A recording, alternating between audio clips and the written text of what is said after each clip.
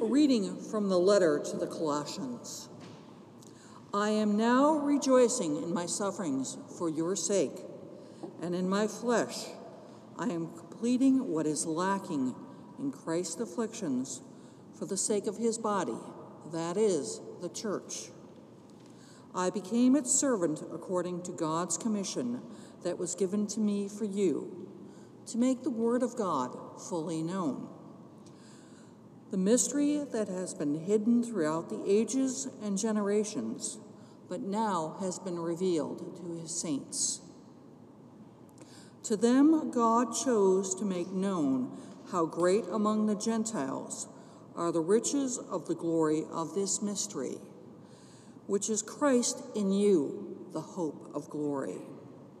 It is he whom we proclaim, warning everyone and teaching everyone in all wisdom, so that we may present everyone mature in Christ.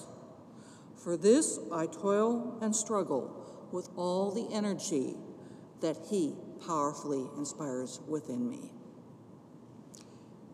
Hear what the Spirit is saying to God's people. Thanks be to God.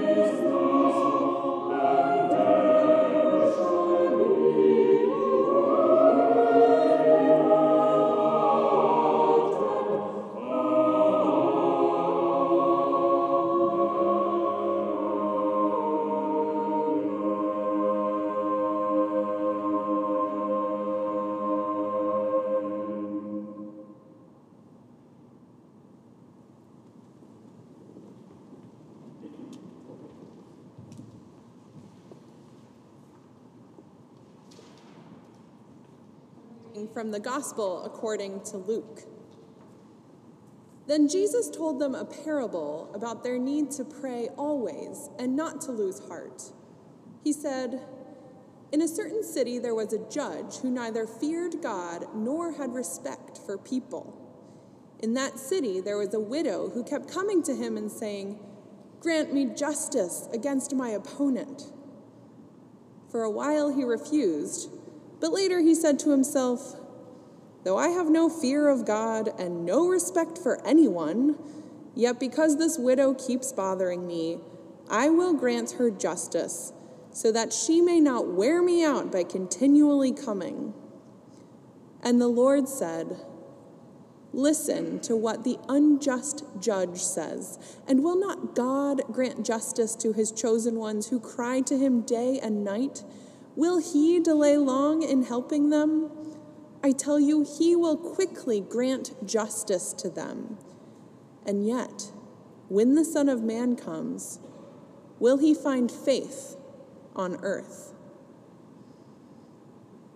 Hear what the Spirit is saying to God's people. Thanks be to God.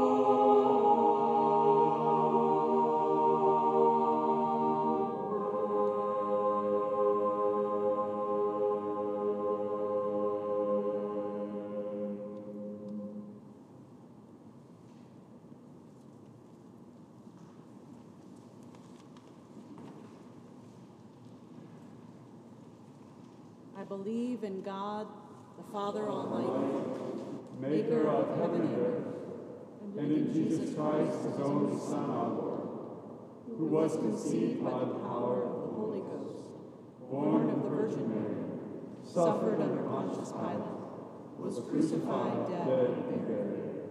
He descended into hell. The third day he rose again from the dead. He ascended into heaven, and sitteth on the right hand of God the Father Almighty. From thence he shall come to judge the quick and the dead. I believe in the Holy Ghost, the Holy Catholic Church, the communion of saints, the forgiveness of sins, the resurrection of the body, and the life everlasting. Amen.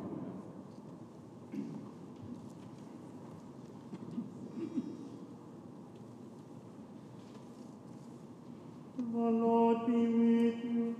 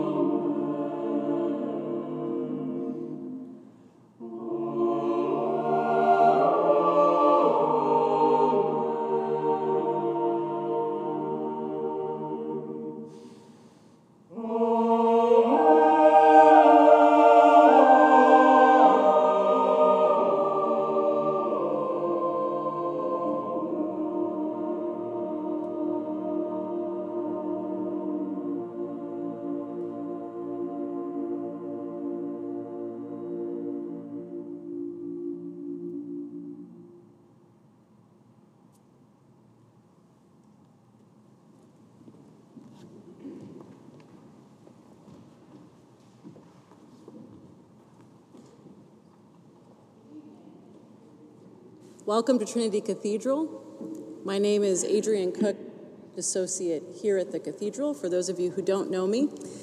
And if you're a newcomer or someone who would like to get to know us a little bit better, I invite you to check us out on the web at trinitycleveland.org. It's good to pray with you this evening, and I welcome our preacher, the Reverend Anna Sutterish. She's the canon for Christian formation in the Diocese of Ohio.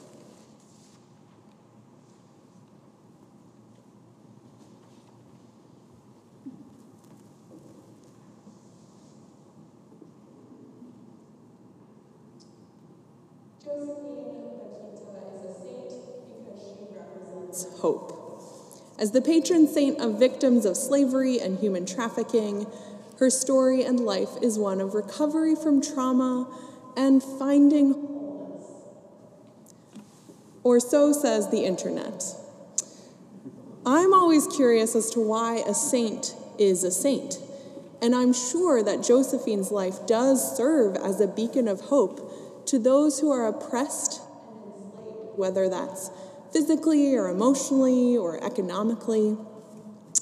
But I'm also a little incredulous about that description of her, because can one truly recover from trauma? Did Bakita find wholeness through Jesus, or was it more like community and belonging? And do we talk about and learn from Bakita, or really any other Black saint, all year round, or do we just remember her during the month of February? Here's her story. The woman was born in Sudan and was abducted by slave traders when she was 7. So pause to picture a 7-year-old. That's usually second grade. That's when she was enslaved, and she was so traumatized by that experience that she forgot her name. So her enslavers called her Bakita, which means lucky. It's sick. A 7-year-old enslaved person became called lucky. But perhaps that was a foreshadowing. Anyway, she was sold as property to a few different families, and then she became enslaved by the Italian vice consul. And the family was moving from Sudan to Italy and back and forth, and during one of those transitions, Bakita and the young Italian daughter, who was her charge, ended up staying with some sisters in Venice. And she met these nuns. She participated in the life of the convent, and she learned about Christianity for the first time. She writes in her autobiography, "Those holy mothers instructed me with heroic patience and introduced me to that God who from childhood I had felt in my heart without knowing who he was." Remember, she was enslaved when she was 7, and yet she writes that she had felt God from childhood in her heart without knowing who he was. So perhaps that sense of the divine she felt from childhood is what provided hope during her enslavement. And perhaps in her time with the nuns, it was the first time she was seen and treated as what she is, a beloved child of God. Or perhaps she saw this as the only way out of enslavement. But when it was time to go back to the family who was enslaving her, she refused to go. She just didn't. She wouldn't cross the threshold. And the sisters protected her. There ended up being a lawsuit, and the courts decided that because slavery wasn't actually legal in Italy at the time, she just became free. So there was no transformation in her enslavers. They were actually pretty mad about their loss of property.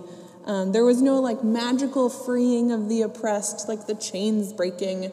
It was the courts, the power of the courts, who decided her humanity and her liberation. But she was free. And Bakita took the name Josephine. This time she had the agency to choose her own name. And she became a dedicated nun and driven missionary. She trained the young sisters for their ministry in the continent of Africa, and she was always committed to Africa. She was known for gentleness, for calm, for an ever-present smile, and a devotion to sanctity. So a woman who was abducted when she was 7 ended up being known for gentleness, calm, an ever-present smile, and a devotion to sanctity. The locals still actually refer to her as Black Mother. And she wrote stories, and she was widely published, and she became known. There's a happy ending for her. But I think it's a really slippery slope for us to tell a story about enslavement as one of inspiration. You know, that despite all odds story of survival that make us feel extra warm and fuzzy when there is a happy ending. And I see a little of that inspiration in Paul's letter to the Colossians when he says, I'm rejoicing in suffering, I'm choosing servitude, I'm inspired by toil and struggle. What privilege to choose servitude. And that's all well and good, Paul. I'm happy for you. And I do acknowledge absolutely that my toil and my struggle are made more bearable with the belief that God is with me in the fight. But there is certainly privilege when you choose your own suffering. Because I don't believe that God wants us to suffer. When we suffer, when we are enslaved, when we are sad and oppressed and depressed and suppressed, God is alongside us then, too. Bakita doesn't have to be a symbol of hope. She doesn't even have to be a symbol of hope to be a saint. She is allowed to be traumatized and terrorized and broken by her enslavement. She was enslaved.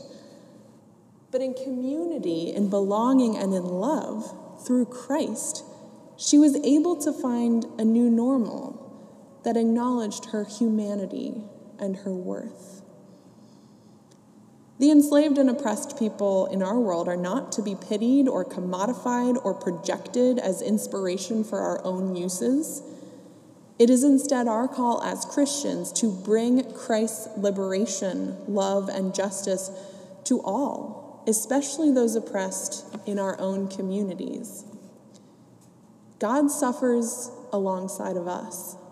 God suffered alongside Bakita, and God wishes justice for us as God wishes justice for Bakita.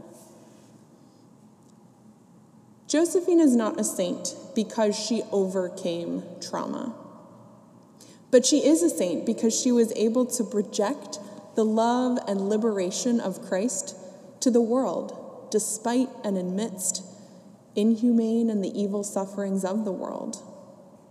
May we also seek to serve that loving and liberating and life-giving God throughout all the evil that enslaves us and our neighbors.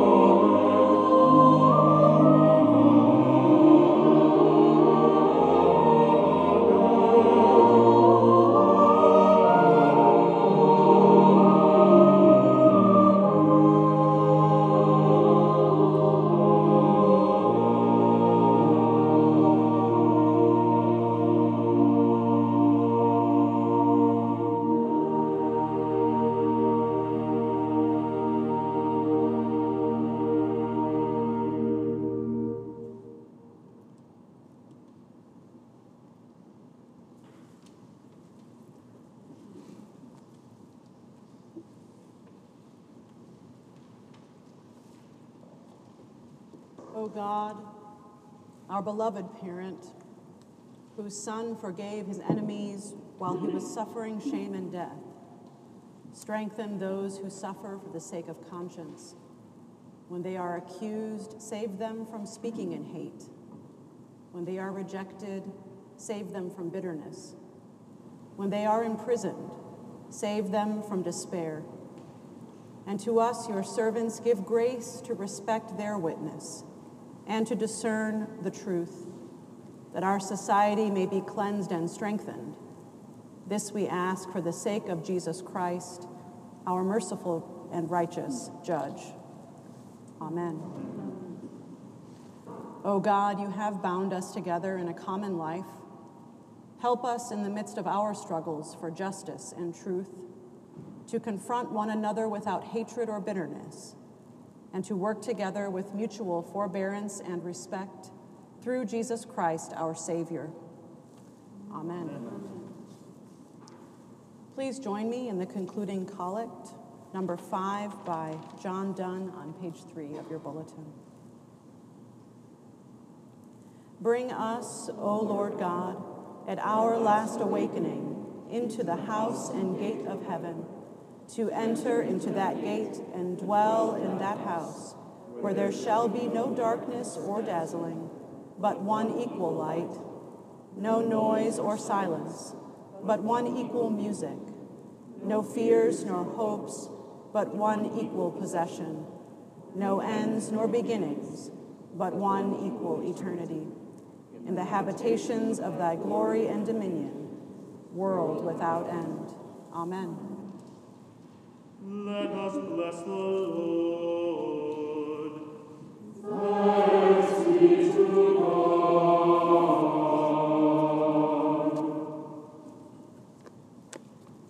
May God bless you and keep you.